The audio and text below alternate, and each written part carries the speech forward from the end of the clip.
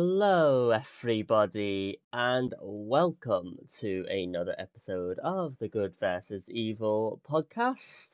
I am, of course, Rigby, and I am joined by my friend, colleague, companion, Mr. Miller. Miller, how are we today?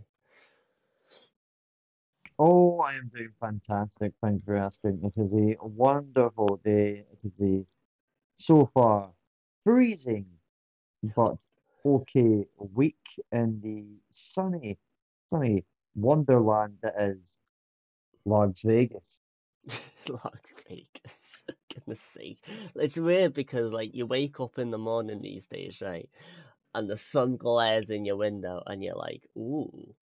And then you open the window for like 1 second, or you open the door for 1 second, and the cold and like the wind, it just hits you, and it reminds you like, oh yeah, it's October and it's freezing. This is just a false sense of security. This sunshine. But Yes, it is what it is. you wake up and you see the sun outside through the crack of your window, and you're like, so much optimism. You're like, it's nice and sunny. It's good. And then you step outside for literally not even about half a second, and the deceit and the lies that you've been fed by this weather is Absolutely. I mean, I don't know about you, Mela, but I literally am tempted every day to go on Amazon and purchase a kettle to put right beside me because I literally need to have a hot drink with me at all times these days just to keep me bloody warm. I've got a wee hot water bottle that I sometimes use. Yeah, yeah, yes, people. I know I'm not 11 anymore, but it's a dying art to take care of yourself the right way, and I will not be sorry for it. So No, yeah, not at all. There's no shame in that, Mel. You gotta do what you've gotta do, I suppose. got It's weird, it. like because we're into October now, and you know it's weird because we're expecting in a month or so to possibly have snow and all this sort of stuff, but it doesn't really ever hit us normally. Well, not up here. We seem just to get rain and rain and rain. So I wonder if it'll be different this year. We'll have to wait and see. I mean, playing football in the snow is actually quite an interesting thing. You ever done that before, Noah? Yes, do you remember the times in Largs Academy when we'd have it was like the 23rd of December or the 21st, and we'd Yeah, the day before, like you went off for the Christmas holes. yeah, bro. I used to always remember like, going into the Astro and it'd be snowing as hell, and and they'd just go right. Everyone just go in, just form like a couple of teams, and we'll all just play a big game of kickabout.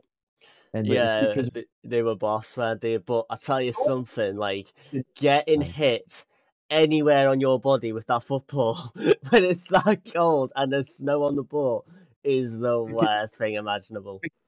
because people best believe it may be Lars Academy, but those balls were pumped up properly, so those bastards were hard as hell if they hit you, man. Yeah, playing Red Arts was just not even in the question. Not gonna lie, man. I never appreciate those days properly, but I miss those days, man, because I never get kicked out anymore. It's never on the cards. No, It's never in. we're all working. We all work at different times on different days. It's hard to get together, but I'm sure it's something that we can organise in the near future because I'd love to. 'Cause there's something that I do miss is playing football. And I think that's something that we didn't. I personally didn't appreciate at school and not having a proper job and stuff like that. That you can just go out and everybody's off at a weekend because they're all in school with you. So they were good times. They were good times. Were you a fan of the old Red Arse games, Miller? It depends who you ask. If you ask me, I enjoyed it slightly. If you ask other people, they enjoyed playing it with me, um, because I was always an easy target. But I survived a lot of ridiculous scenarios. I'm quite a slimy bastard. I managed to get myself out of situations by bending the rules to my will sometimes. Um, I'll tell you something. I was a bit of a baby. I hated it. I'm not very yeah, gifted in terms of playing the game, so I lost every single time. So yeah, I was a very easy target. The only good thing I did have in my favor was I used to be really small. I wasn't as tall as I am now, so they used to miss me or just put it over my head. So that was it. That was an advantage, I suppose. yes, yes, yes. People, if you don't know what Red Arse is, we'll save it for another time. It is a very complex game, but best be sure it is painful, I mean, especially it's headers and volleys, isn't it? Except that's the forfeit. yes, it's people have different rules. It's evolved over time, but it is a bastard to try and get the person at the end when you get donkey and then you need to get fucking the volleys, the half volleys. The header is a bitch. You need to get the header at the start when the keeper throws it out. That's when you get the header. If Oh, you don't get how the many? header, Honestly, how many times did maybe it was just me, but how many times did you just head it over the bar from 2 yards out? yes, my inner Torres. People, I've been known for my slightly biggish forehead, and you'd think this thing was made for heading the ball, but it indeed was not.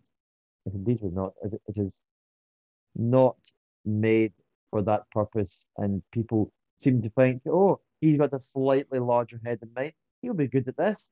And they've been proved wrong many, many a time. Indeed. Shall we crack on? That was just a wee. That was a good trip down memory lane, just very quickly. Then, though. Maybe one day for one of these pods, we stop talking about Premier League football and we just talk about our own experiences and stuff like that. Yeah. Particularly when we used to play, because we've got some belter stories and not much success on the pitch though, if you know what I'm talking about. I mean, we've got just as many trophies as Harry Kane, so So that's a big W then for us, isn't it? yes, damn right. If you guys, if that's something that you would like us to go to do one day, do let us know. And we and Miller will do a pod talking about the football team that me and Miller used to play for. But let's get cracking, shall we? This is the Good versus Evil podcast, and I would like to talk about the evil or the negative team at the moment, and you know, we always seem to compare. We're always going to compare to our Premier League predictions, aren't we, Miller? Whenever we talk about a team and how they're actually doing and stuff. Um, and this is a team that we were not sure where to put them. They were in the top four. We said that, but we couldn't decide whether they were going to put them at the top at the end of that or put them into fourth place. And it is Manchester United that we are going to talk about today because I'm scratching my head. We've done podcasts now for the last couple of weeks, and we've spoken about United's results and performances and whatnot, but I'm starting to scratch my head as to the consistency of the bad results that they're getting at the moment. I mean, to lose 4-2 to Leicester. I mean, Leicester are a good team, but they've not been in the best of form themselves. I mean, it wasn't great for them, was it? No, see, this game, I think, or the last few weeks, this game symbolized why we didn't put them in the position which their fans fucking thought they should have been.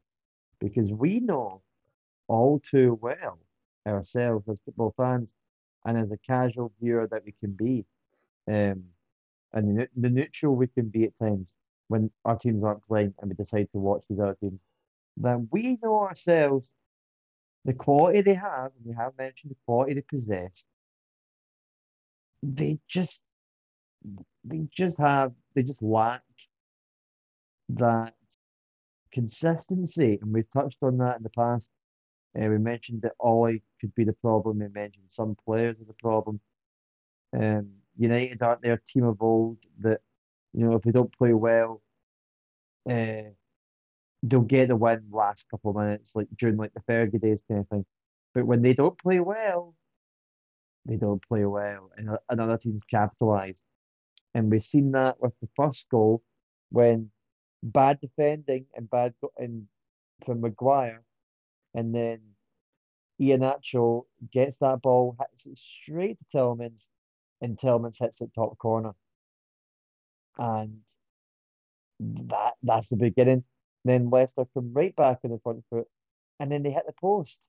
Tillmans again, and you're kind of going, mm, because even while watching this, you're like, right, Leicester kind of playing like they're playing like how they were playing last season. Because I thought they were on it. Maybe, like I thought they were going for it, and then they go and score the second, um, a nice wee rebound, and they're down 2-0. And you're sitting scratching your head going, what are the defenders doing? Like the player that scored, I think it was a centre back. It was what's his name again? Soyuncu. Yeah, but he had so much room, and there's like three defenders on our man, and I'm like, why are you leaving defenders unmarked in the box? They're the threat in the box. They're the guys that are there, and people are going. Oh, they're probably thinking in their tiny minds, like, oh, it's a defender, it's a rebound. He's not the best guy to be marking a rebound. But then, no, put it another way, and then they get their goal, 2-1 back, and then Leicester, not too long after, go and score another one, It was and what a literally 1 minute between Rashford's yeah, goal and Vardy's. yes, and what a finish by Vardy! It was beautiful, and that's just Vardy in it, and then right after that, a man that has had a superb week, Oh, he has. uh, Daka. That's what 5 goals in Five less than a goals week. and 5 goals in a week, yeah. 'Cause he's got four, obviously. If you don't know what's about, 4 goals in the Europa League game as well that they played yesterday for Patson Daka. Yes, I anyone who knows me know I rate him highly. I've had him on FIFA this year already. He is a beast. Um, yes, I thought despite Man United getting the 2 goals, they just weren't really in the game for me. Um, Leicester were just on it. I don't know what kind of Kool-Aid they were drinking before the game, but they were just on another level. And hopefully this is hopefully this is things to come for Leicester. Hopefully they can get back to the level that they were last season. Indeed. I mean, And before I talk about Leicester, and let's give them full credit because they did deserve the win and whatnot. But for United, they've lost. So this season so far, they dropped points at Southampton. Um, then the last couple of games, they've lost to Villa at home, they drew to Everton, and they've lost to Leicester. Now, don't get me wrong, Leicester and Everton are decent teams, and whatnot, and there's other top teams are going to will drop points against these two. Don't get me wrong with that. But it's very worrying that that's happened early on in the season because now they've kind of got to go for the next couple of months. They've got to win most of their games to maybe get the odd draw there and whatnot just to keep up with the others. You know, it could be very damning. I mean, let's talk about it. I mean, first of all, the Greenwood goal is fantastic. It really is. He's a really good player, and it's a fantastic strike on the left foot. It really is. And when they score that, I think it was quite early on as well. At 19th minute, you just expect United to kick on, especially with Leicester's troubles of late. I mean, I go back to the Crystal Palace game when they took the lead 2-0 and they conceded the 2 goals and whatnot. They haven't shown that they can come back yet, but they've been able to take the lead at the first and then hold on for a point. So you fear the worst. But I mean, Harry Maguire, what is he doing? I mean, they are missing Varane, United.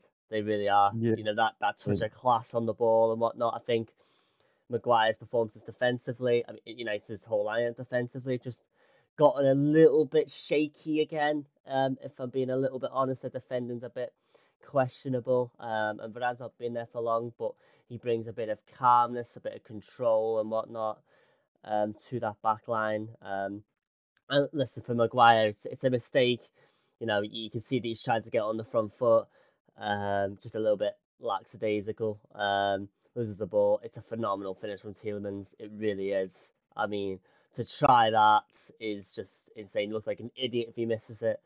So it was fantastic. And then, like I say, you've already gone through all the other goals, Miller. But yeah, I've listen, as a United fan, I would be screaming all the out now. I really, really would, because we've mentioned it many times of how good their squad is, and don't get me wrong, there is still some signs that need to gel in. Sancho still hasn't been able to get going yet, but it's still very, very early days and whatnot. I've just mentioned that Varane is out again and whatnot, but they've got so much quality that you still expect them to be a bit more competitive than they have been in the last couple of weeks. Definitely, especially with Ronaldo in there as well and whatnot. Now fair play to them. It looked like last night in the Champions League against Atalanta that they were good. It was deja vu. They went 2-0 down and whatnot. But I think I never said this many times, and he is 100% correct. They're such a weird team because for 45 minutes they can be the worst team that you've ever seen, and they can be a couple of goals down. But they've got so much attacking quality about themselves, and proper top, at the top end of the spectrum quality, that they could just turn around in about half an hour. They're such a weird bunch, and I think they've just got, in terms of for United, if they're going to challenge for the Champions League and the Premier League title, which I don't think they're going to do either. You know, just because of you know the consistency and how they play in games, is that they've got to stop going that 2-0 down, because if they can stop that, they win the games 2 or 3-0. Yeah, you can play badly in the first half. That is not ideal, but you can. But you need to cut out getting rid of the sloppy goals and whatnot. And I think that's something that will frustrate United fans. And yes, listen, yesterday's comeback was fantastic. It was very important for them because obviously we know they lost their first game against Young Boys. They nicked the win against Real very late on in the next one. So they drop points again for that one. It puts them under a little bit of pressure in a group that they should really be dominating. Let's be honest here. A group with Villarreal, Atalanta, and Young Boys. Manchester United should be dominated. They should be winning every game, or at least winning about four of them, and cruising to the top of the group. So the fact that they seem to be struggling to dominate it is a bit concerning and whatnot. But I mean, the big one is do you get rid of Ollie now? Unfortunately for the United board, he's a big fan favourite. He's an idol at United, considered for that goal that he scored in the '99 Champions League final and whatnot. So it's really hard to get rid of him, because at But the end I of the think, day, yeah, they're still in the top four. They're still going to qualify out the Champions League group, so they could completely turn it around. And they're not very far away in the Premier League. I've mentioned that. If they can go on a decent win streak the next month or two, or unbeaten streak, they're right back up there. But you just wonder if that's actually going to happen. I mean, go on, Miller. What were you going to say? but I think this is the little safety net that they've had since he came in. They're like, oh, it's okay. He's in the kind of Champions League spots, and he just won his Europe game. Like that's the excuse that he's had since he's been in. Like if he has bad results in the league, oh, it's okay. He's got Europe. When's he done anything in Europe? And then the top four is like the top four is nice, but when you're a team like United, you need to be challenging for trophies, honours, and it doesn't look like. I mean, it looks like they can challenge, but what really is challenging these days? It's kind of different for most teams, in the spectrum of challenging. But but are they challenging? Like they're way behind Man City and Liverpool. Um, you know, like they would be challenging if they were slightly behind, slightly, but they're miles at the back of the pack. If you're going quality, consistency, and just overall the way the club is run, and also the manager. You've got to look at the manager. You've got Well, Klopp and Pep. what were your thoughts on them playing 4-2-4 yesterday? It makes no sense because it leaves your midfield so exposed. In most teams these days, if you have a strong midfield and a compact midfield, then you're far better off. Like for me, I like a team with a solid midfield structure because if you don't have a solid midfield structure, you're going to get burned over because you need to have, for me, four midfielders is enough. Three at a push. Three at a push. But if it's three midfielders, it can't be a left mid, centre mid, and a right mid. It has to be three, like one midfielder and two holding defensive midfielders for me. But if you're going full on attack and you're not taking your chances and you're leaving your midfield exposed for counter attacks, then you've got a defence that's quite shaky because you don't have Varane in there. Then you're gonna get burned. And that's exactly what happened. Leicester took full advantage of that situation. And I know we all touched on the Leicester haven't been playing too well, but you can't be cocky with their team because you've got Tielemans who'll rip you apart. You can Vardy that'll get you that goal, and that Daka who's just had, who before this was kind of just there, but now he's showed his quality in the last week or so, so he's a danger. And you've got Ian Nacho that can come in there and cause you problems. So yeah, I didn't think this was the right time. I don't think it really is the right time in the Premier League unless you are of that high quality to be playing that kind of formation. So I Yeah. think that was the wrong decision, and you've got to look at Ollie again for that.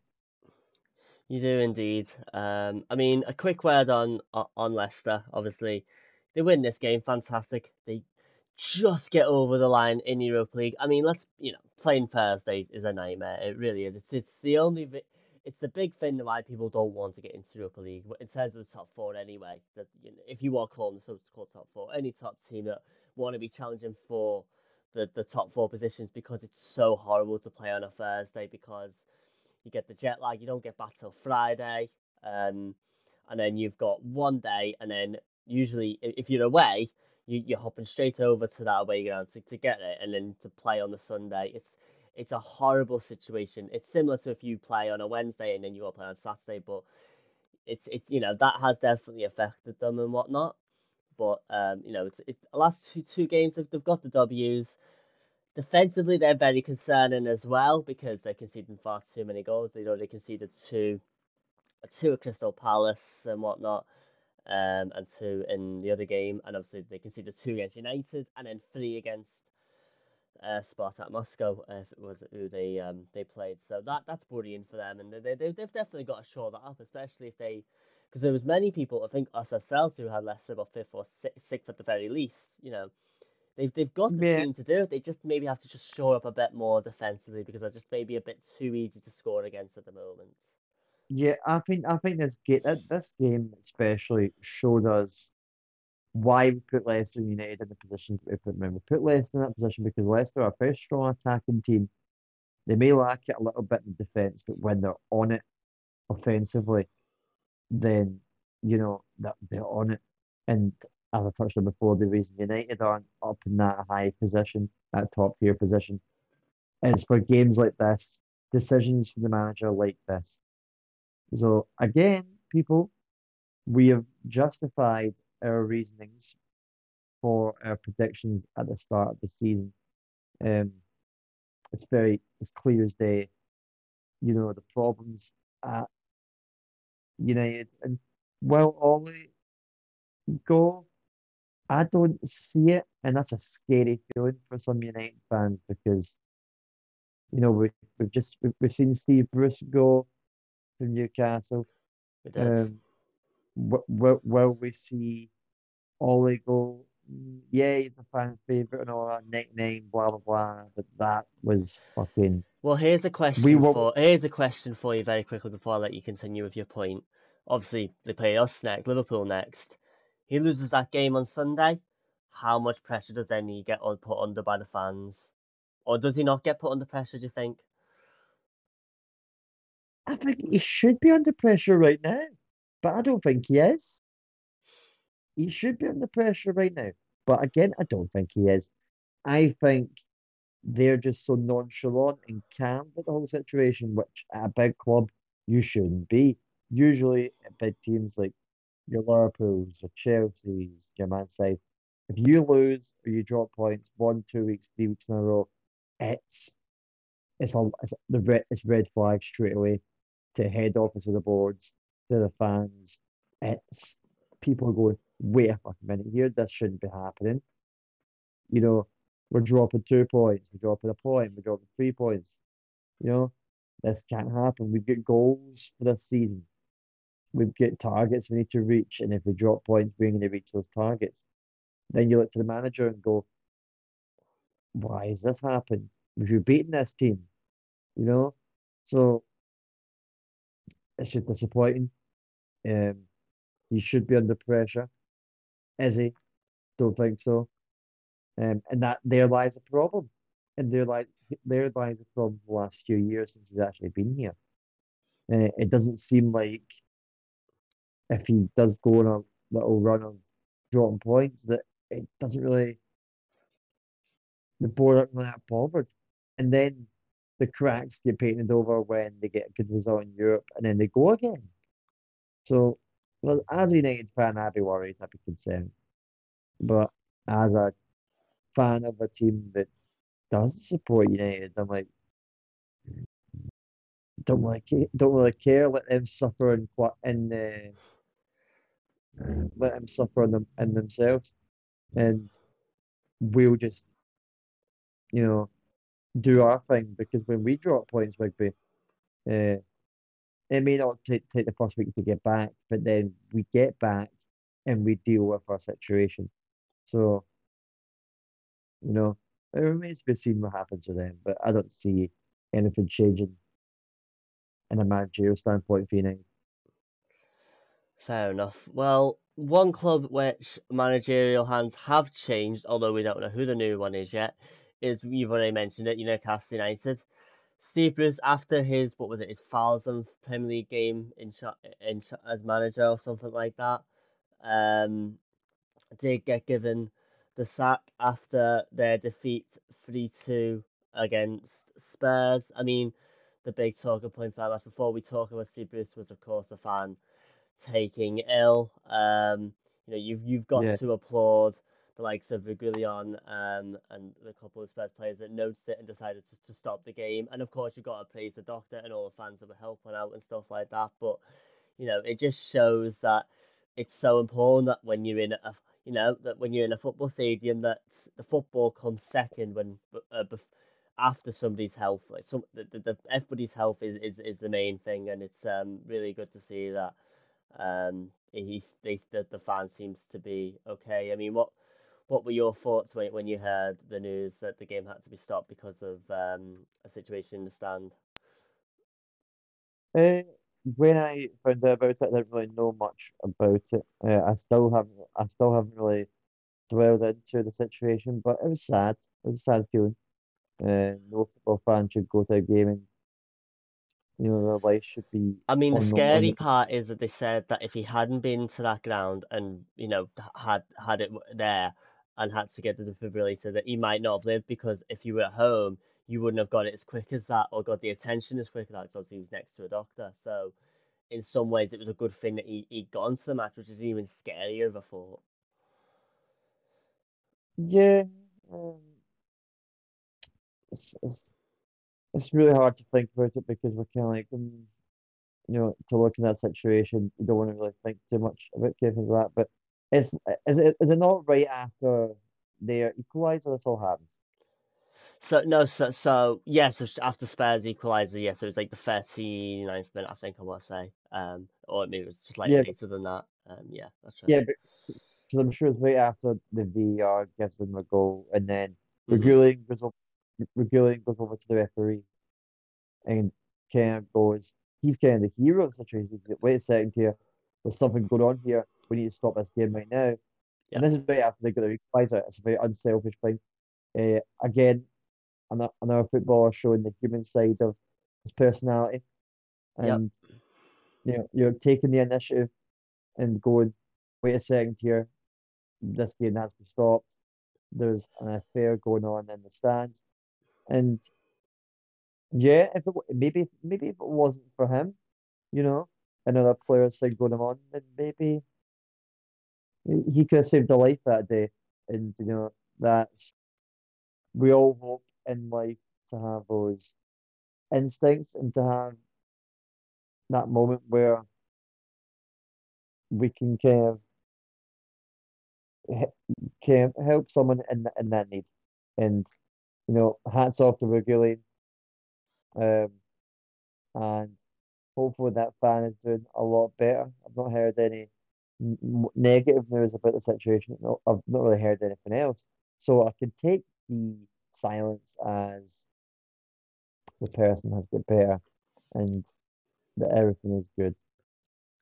And yeah, It does indeed. I mean, obviously, we work in hospitality sectors, and I'm sure that at some point you've had to do medical training, or the health and safety, yeah, day and stuff like that, and it's one of the days you're like, oh, do we really need to know this? But it does show that it's good to know these things because you never know when someone's gonna need your help in that way. So that's really good. But anyway, on to the football. It was not a great day for the for Newcastle's owners. First game in charge, if you like. A 3-2 defeat. It started off pretty well. They took the lead through Cam Wilson after 2 minutes. The stadium goes delirious and whatnot. But maybe that goal just came a little too soon because after that it was all Tottenham, and Dombele's equaliser was fantastic. Then Harry Kane, as you said, a goal originally was ruled out, but VAR overturned it correctly. He was onside. Brilliant run from Harry Kane, who got on the score sheet. And then once the players came back on the pitch, unfortunately for Newcastle, Spurs took advantage again.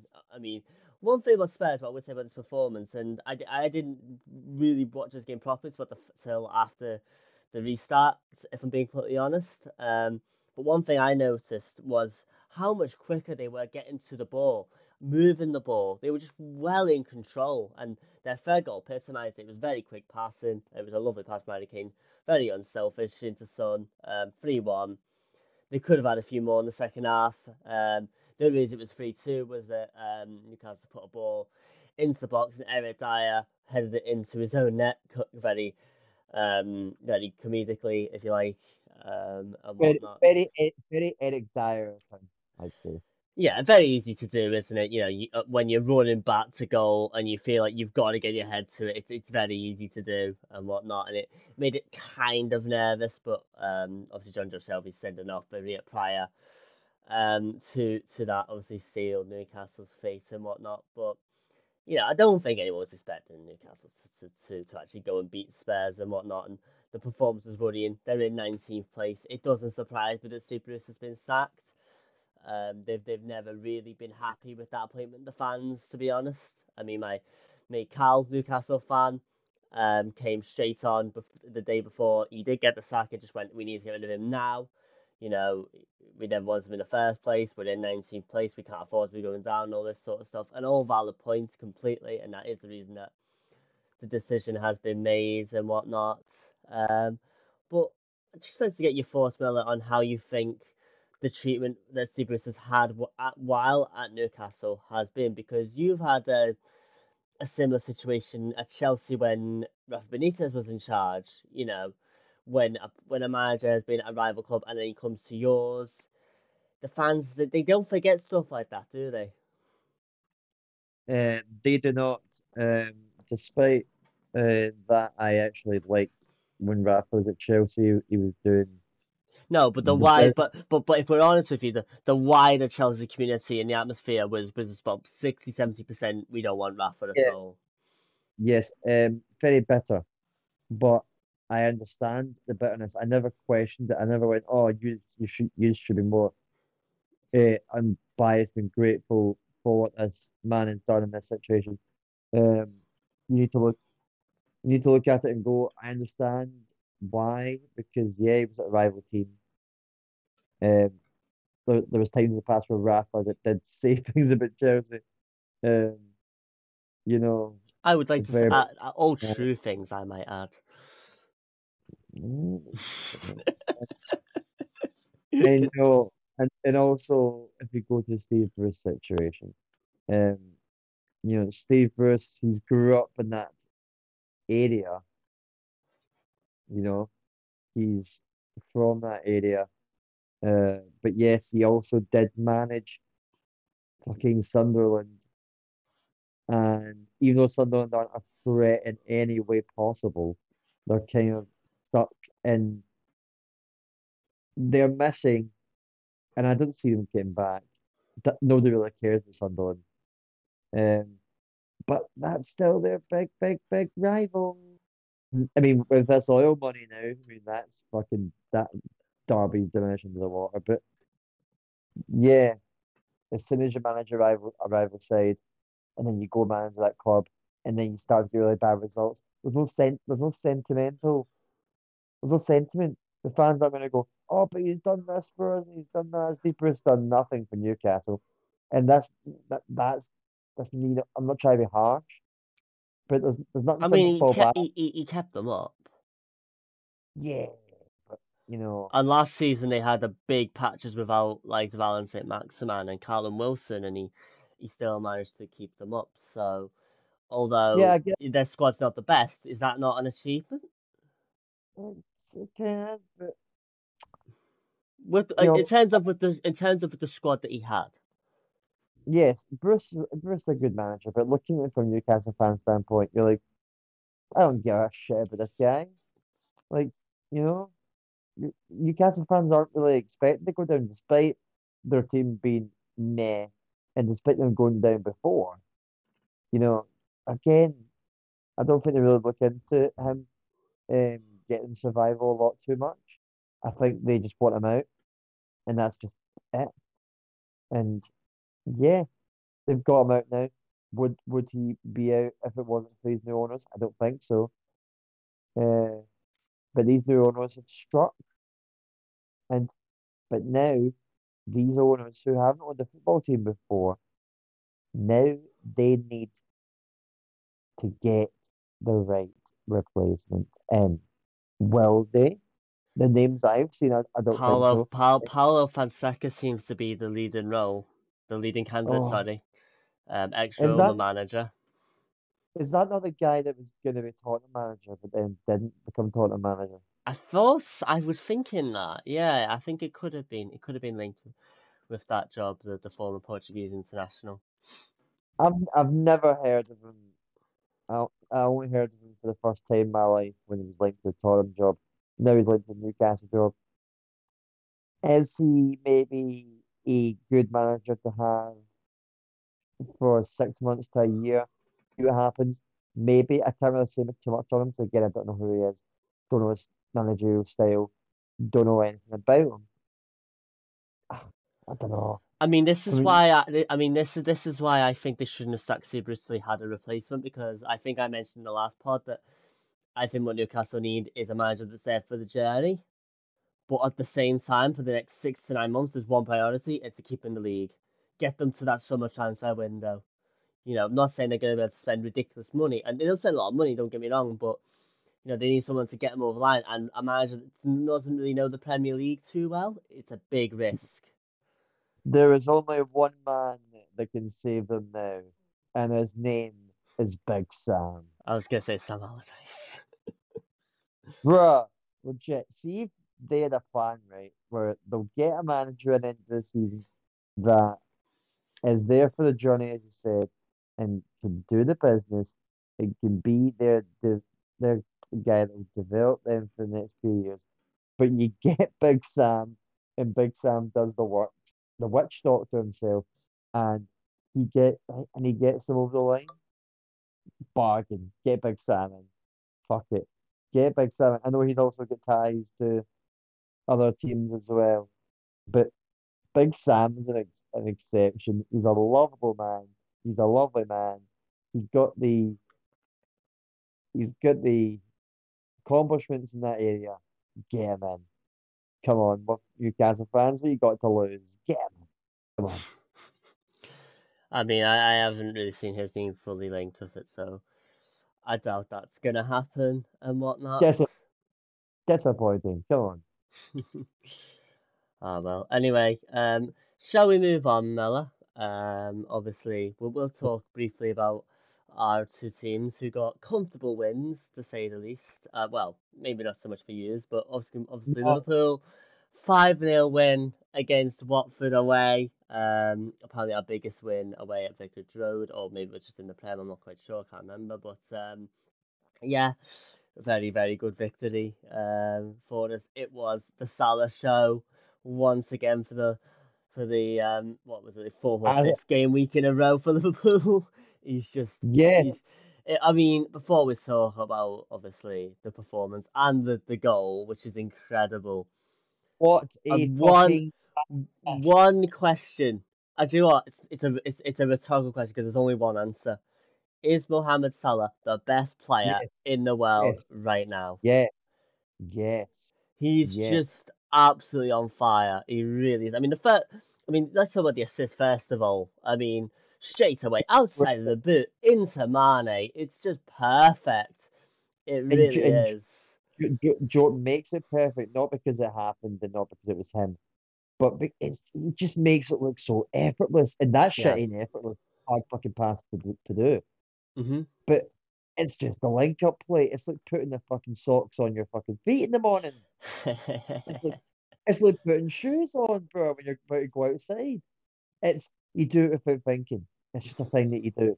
It's something you've done so many fucking times that it's normal to you. When he hit that ball, I'm going, it's done. Yeah, I mean, when you're in that, when everything's going so well for you and you've got so much confidence, things like that are just you try and you know it's just going to come off, which is the best way to describe his goal.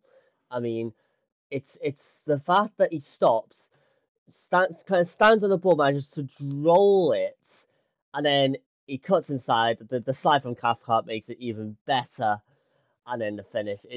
It was just absolutely magical. It really was in a game that we were already dominating from start to finish. For Watford, you really worry for them. They brought in Ranieri, who's won the Prem, of course, with Leicester. We all know this story and whatnot, but hasn't had the best of times since leaving Leicester. He's lost his last couple of jobs and whatnot, and Yeah, you know. he just became Ranieri again. He just becoming that Ranieri before he went to Leicester, didn't he? He just went back to that.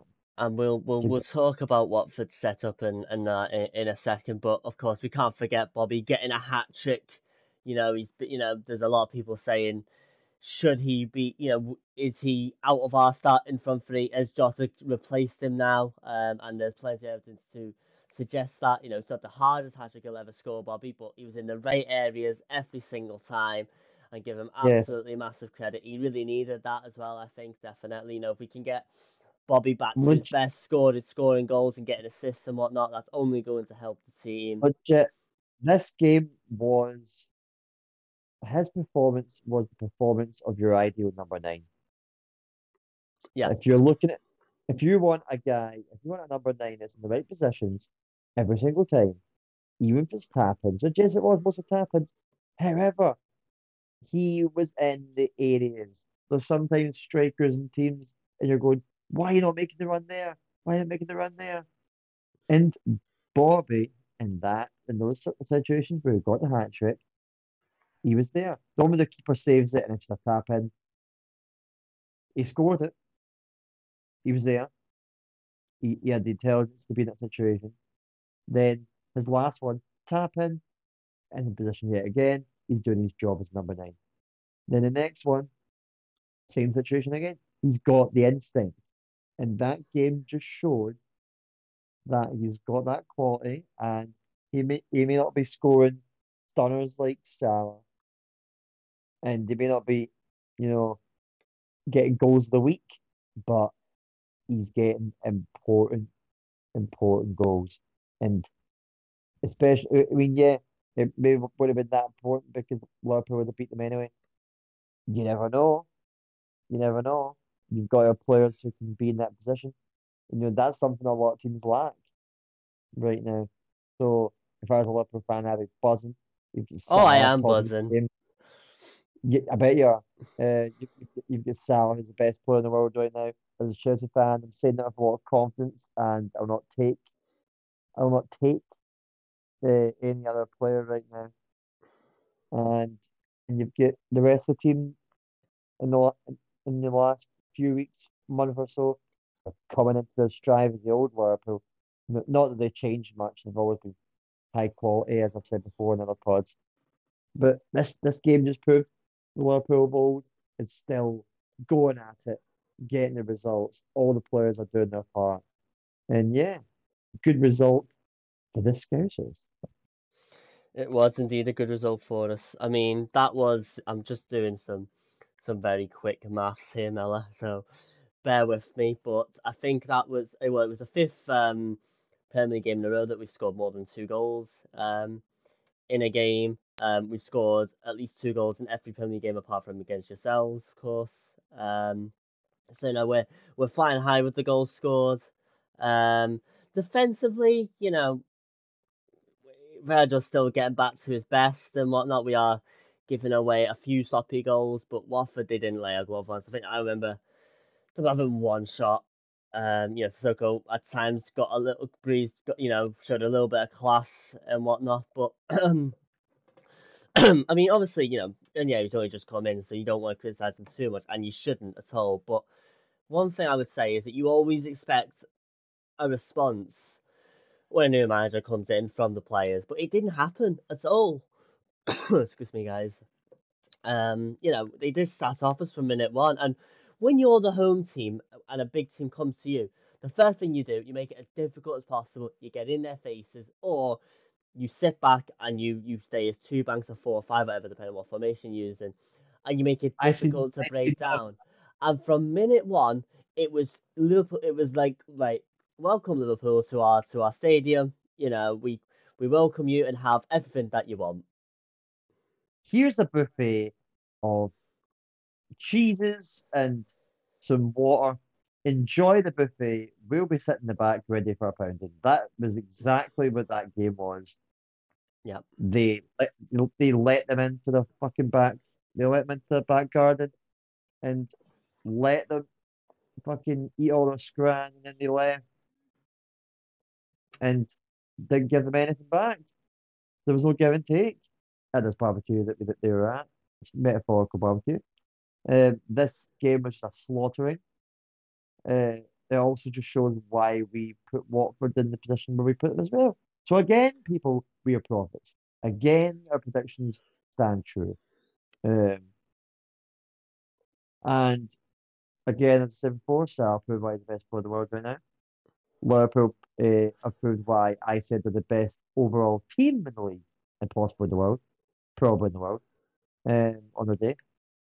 And I mean, the only questionable position player that's in the team at the moment, obviously, he's only in there because of injuries, is Naby Keita for me because he scored some great goals last couple of weeks. Obviously, scored another yeah, really good one against Atletico Madrid, but he got taken off at half time because when it actually comes to tracking back and defending, and being a solid central midfielder, he does get found wanting so many times and whatnot.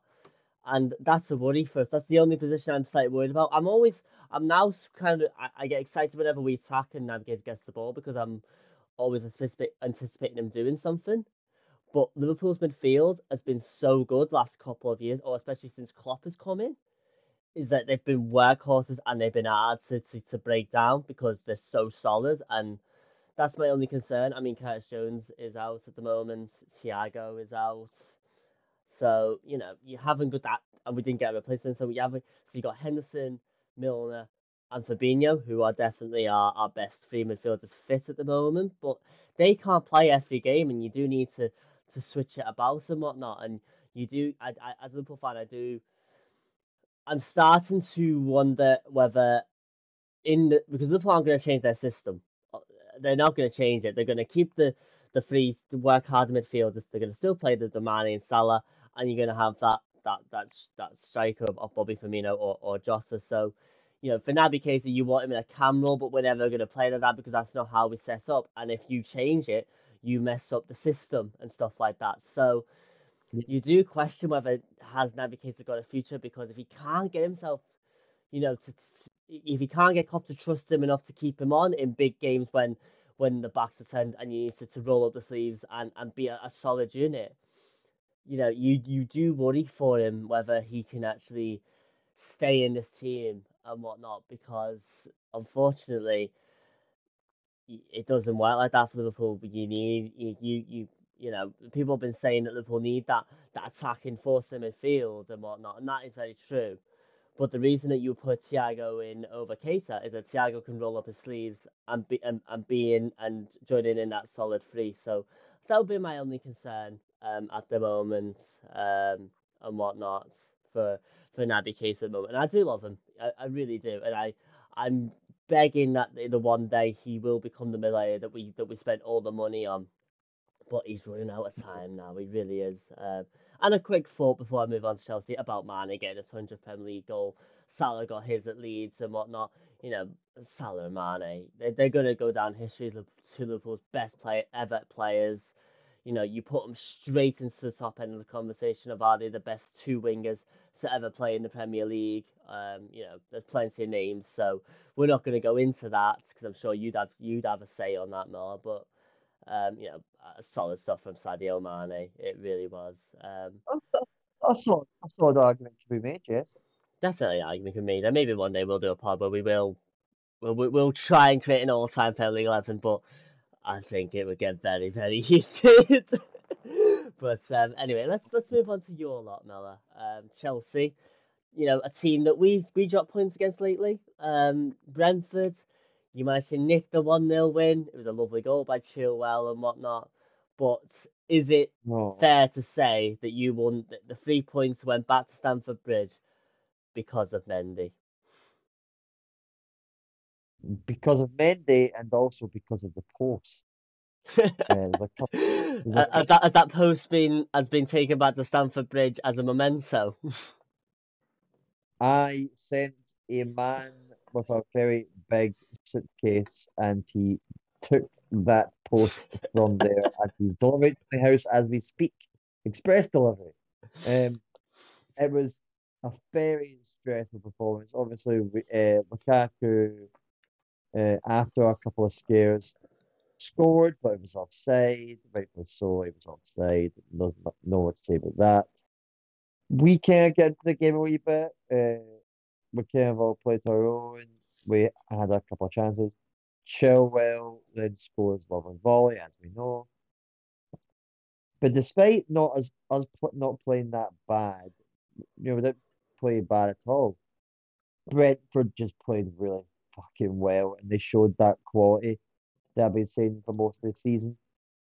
They were just they were not afraid whatsoever. Even when they conceded, they were not afraid.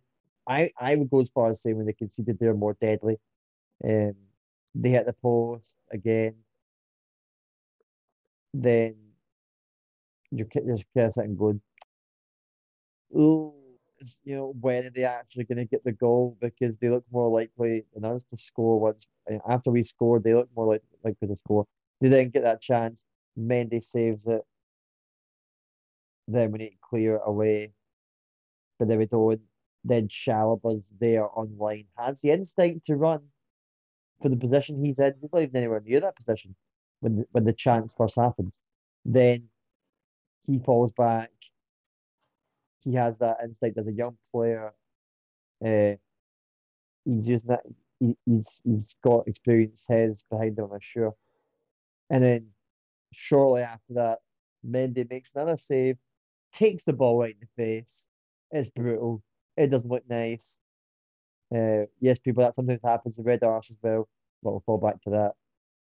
Um, that looked sore. And then something I'd like to this is the key thing, everyone.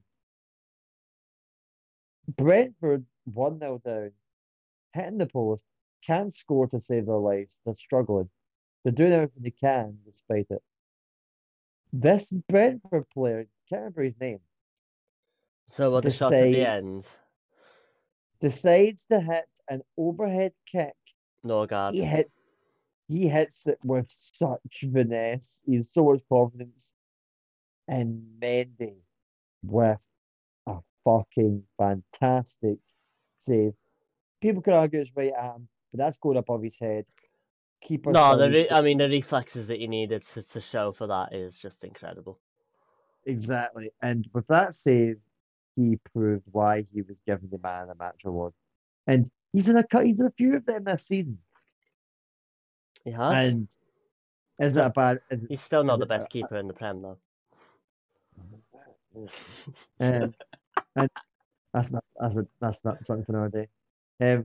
And it just is it bad for us to go, well, why is our goalkeeper constantly getting these man performances? But no, I'm gonna go straight on and say it's because he's shown that he deserves it for the quality and the times he's been saving us. And yeah, he's the brilliantly King Mendy, as long as I say. I've put this on Facebook already. Uh, over performance, we done okay. Brentford were just on it. Brentford just were at a different level that day. Um, Well, they have should been they all should season, haven't they? To be fair, yeah Brentford? obviously I'm Arsenal and Liverpool have dropped points against them, so it's a massive win for you. yeah, massive win for us. Delighted with the result, but very unlucky by Brentford. I think they should have at least got a point at the end of it. Could have got a win if they took their chances more. Didn't hit the post. It made did those great saves. They could have. They should have got away with a point. That's all I'm saying. Very unlucky with them. But as a Chelsea fan, I'm sitting going, great that we got out of it with the 3 points. We got out of it with the skin of our teeth. But sometimes sometimes it just be like that. We can't all be fortunate that we have the best player in the world and we're winning 5-0 away. Sometimes it's got to be gritty. Sometimes we just got to be thankful that our man between the sticks is the best man in the day. So good win for the Blues. We march on. It does, and it put you at top of the table by a point as well. Of course, your only defeat has been a City as well, so that's nothing to be ashamed of at all. It's been a Yeah. great start. I mean, I mean, you won obviously last night in Champions League as well, which is fantastic. But some bad news for you is that Lukaku is going to miss a couple of games now. I mean, not been And in the Werner, best. He's not been in the best of form lately either. So maybe it's not the best worst thing for him in terms of just maybe getting a few weeks away, to reset, recharge, get fully fit again, and go again, I suppose. But having said that, though, it's still going to be a big loss. Werner is also out too, so Oh, is he? Oh, dear God. that's the both of them out. So it's we're gonna need Mendy to bring out that performance yet again, I'm sure. Um, Well, you've and got Norwich obviously the weekend at home, which is just well, it's a bye, isn't it? yeah, other players have just got to show their quality, and they've just got to give a bit more. But I'm not too worried as Norwich, but you never know. You never know. I suppose. I mean, your next fixtures of Norwich, Newcastle, and Burnley, and then you would expect, if it's not by the Burnley game, but after that, because it's an international break after that Burnley game, that Lukaku would be back then for the games against like Leicester United. So not the worst time in the world to have him out. Although you could argue that it would have been good to get his confidence up to get a couple of goals in those games and whatnot. Yeah, But Brentford are definitely my standout team. They're everybody's standout team. They've been fantastic. I love their manager. He brings so much energy to that place. They're making that stadium a fortress. It's a horrible ground to go to. They really do. You can see how much they love their team watching them at the moment, and rightly so. They play some wonderful stuff. I mean, Mbeumo and like David Antony. Janssen at the back. Norgard in midfield. So many names. I mean, even their goalkeeper Reyes, a great goalkeeper as well. They're going to be so difficult and whatnot, and it showed when they managed to come back against us and whatnot. So fair play to them, and you need to get those results if you're going to win the league. You need to be winning the games when you're not at your best or when you go to a difficult away ground. So fair play to Chelsea for that. Very quickly, Miller, I am just going to quickly well, actually, no. There's actually no. I am going to run through the results very quickly, but there's one more. There's one or two more results we can talk a little bit more about. Yeah. Before I do that, just having a look at the results again. Of course, there was a big comeback for Wolves, who managed to come back from 2-0 down to beat Villa in their own backyard 3-2. I mean, they were 2-0 down to the 80th minute. So it's absolutely incredible that they came back and won that. A massive bonus for them. Wolves just picking up a couple of decent results now. Their manager just starting to maybe stamp his authority on the team and turn those decent performances into actual points on the board, which is fantastic for them. Um, and of course, I can't, we have to talk about Arsenal. So much praise for them in recent weeks. I mean, last week they drew 0-0 away to Brighton, wasn't the best performance. And again, they've dropped points again, this time at home to Palace. I mean, are we really surprised that they've dropped Well, points? Because I think we did say after uh, Spurs game we would be surprised if the next couple of games they went and dropped some points. It's just, I mean, we talk about Ollie out. Is it time for Arteta out? again, a paper over the cracks scenario with this one. You got a couple of decent results, and people forgot about it, and that's been the story of Arsenal, um, and for a long piece of time. Um, yeah, I also think I think it's time for out time for Arteta. Uh, listen, he's players. He's not. It's not like he's not had his players.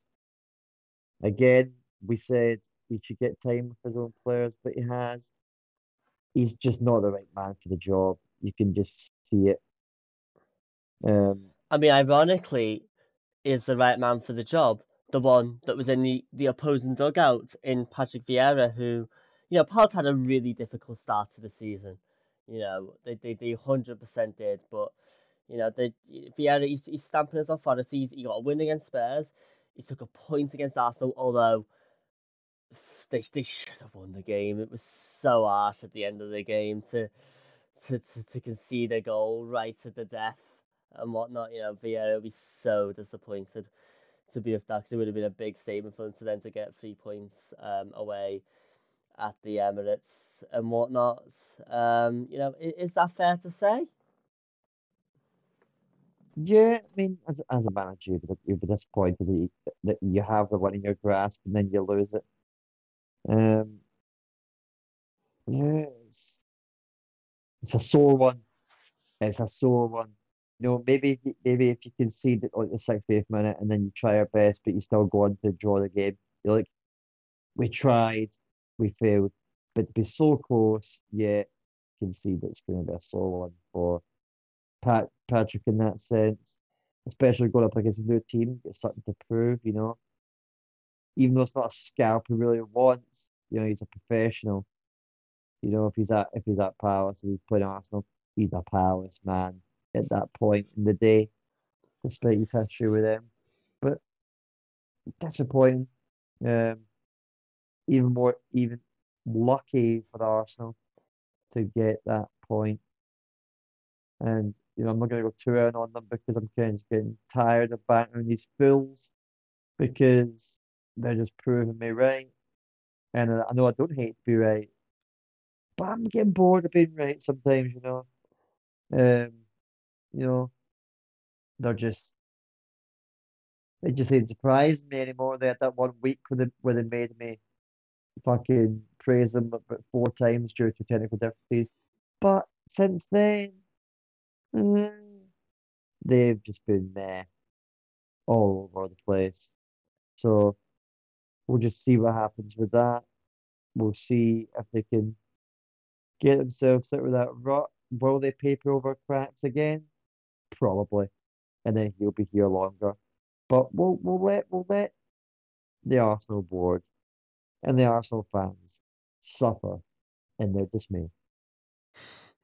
Harsh words, but I mean, one player that's rolling up his sleeves a bit is Aubameyang, someone that we thought after his performance last season was ready to go, but Yeah. he's rolled up his sleeve, he's working hard, he's getting the important goal here and there, so that's a positive for Arsenal, I suppose. But yeah, it was unfortunate because Arsenal that would took them into the top four, I believe, if they'd won the game and then if they'd won their game tomorrow against Villa, and that would have been a huge statement from them. But they've missed that opportunity, and definitely a point flattered Arsenal, particularly for that second half performance. Um, I suppose.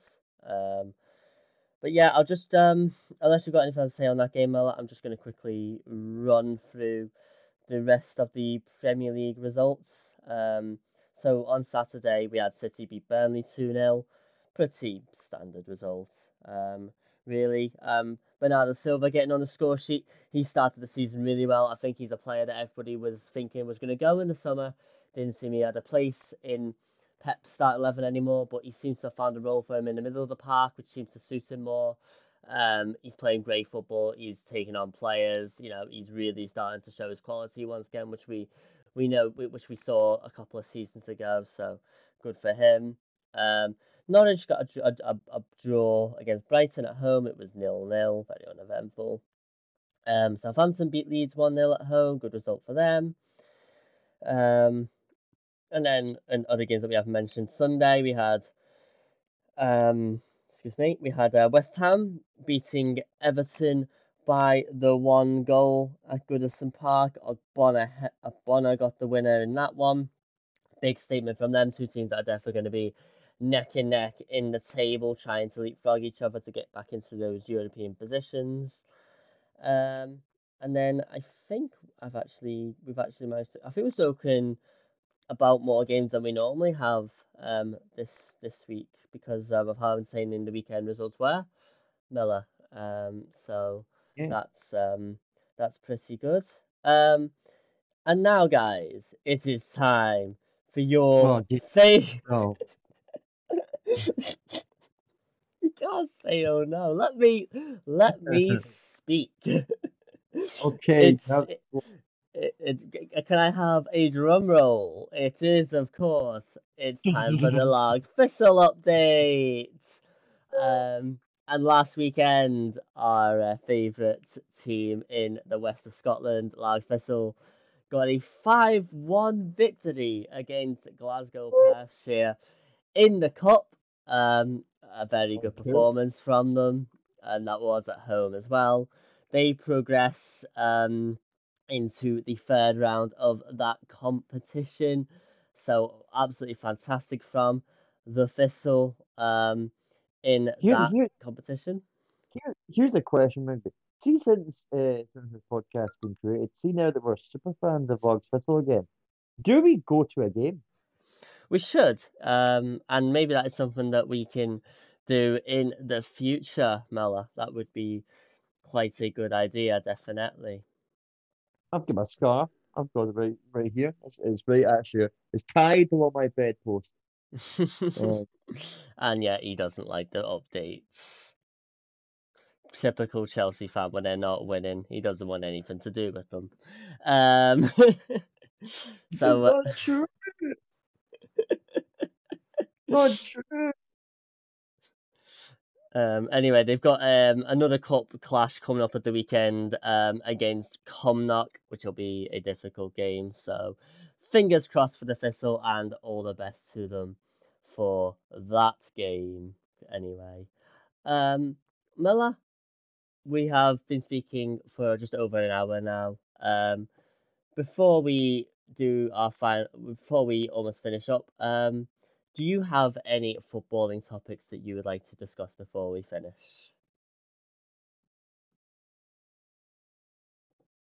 Mm. And I'm going to take that silence as a no. um, Not particularly. I don't think any other football exists for the Premier League. Obviously, there's a lot of other leagues. Of course, Bayern managed to smash Leverkusen 5-1. That's another one off the top of my head that I can remember. In the, obviously Europa League action tonight. Your Scottish team. I say your Scottish team. It's your proper team, Rangers. Obviously are playing Mm. tonight in the Europa League. Um, it's a big game. You need to get 3 points against Bromby. If you're gonna have any chance of getting out of that group, which has not started particularly well for you. How confident are you feeling for that game tonight? Going by the weekend results, I'm not going to go too into it. No, I'm not confident, but anything can happen. Uh, People say it is only Bromby, but it was only Bromby before. So, Well, if you can we win just these next two games against Bromby, that puts you on 6 points in the group. It puts you in a decent position to nick that second place off Sparta Prague and whatnot. So it's not done yet. It's a big game for you, definitely. I hope they prove me wrong, but I'm not too confident. But come on, boys, get me the win. Don't ruin. I know I'm working tonight, but don't ruin my day because after today, I'm off for 2 days. So don't ruin my weekend before it begins. So please, with all dear God, please, please don't ruin my weekend. Thank you. You heard the man there, Rangers. He wants 3 points and nothing less. Uh, Nothing left. in that game. Listen, that's us finished, guys. For another episode of the Good vs Evil podcast. I would like to thank Miller for joining me once again for another pleasant hour or so, just dissecting the results of the weekend. So thank you for joining me, and I hope work goes well for you tonight, Miller, and fingers crossed for your Rangers to get a decent result as well. But that is it, guys. I have been Rigby, And I've been Miller. and until next week, guys, that is it from us. So take care, all the best, and we will catch you in the next episode. Ta guys. Goodbye.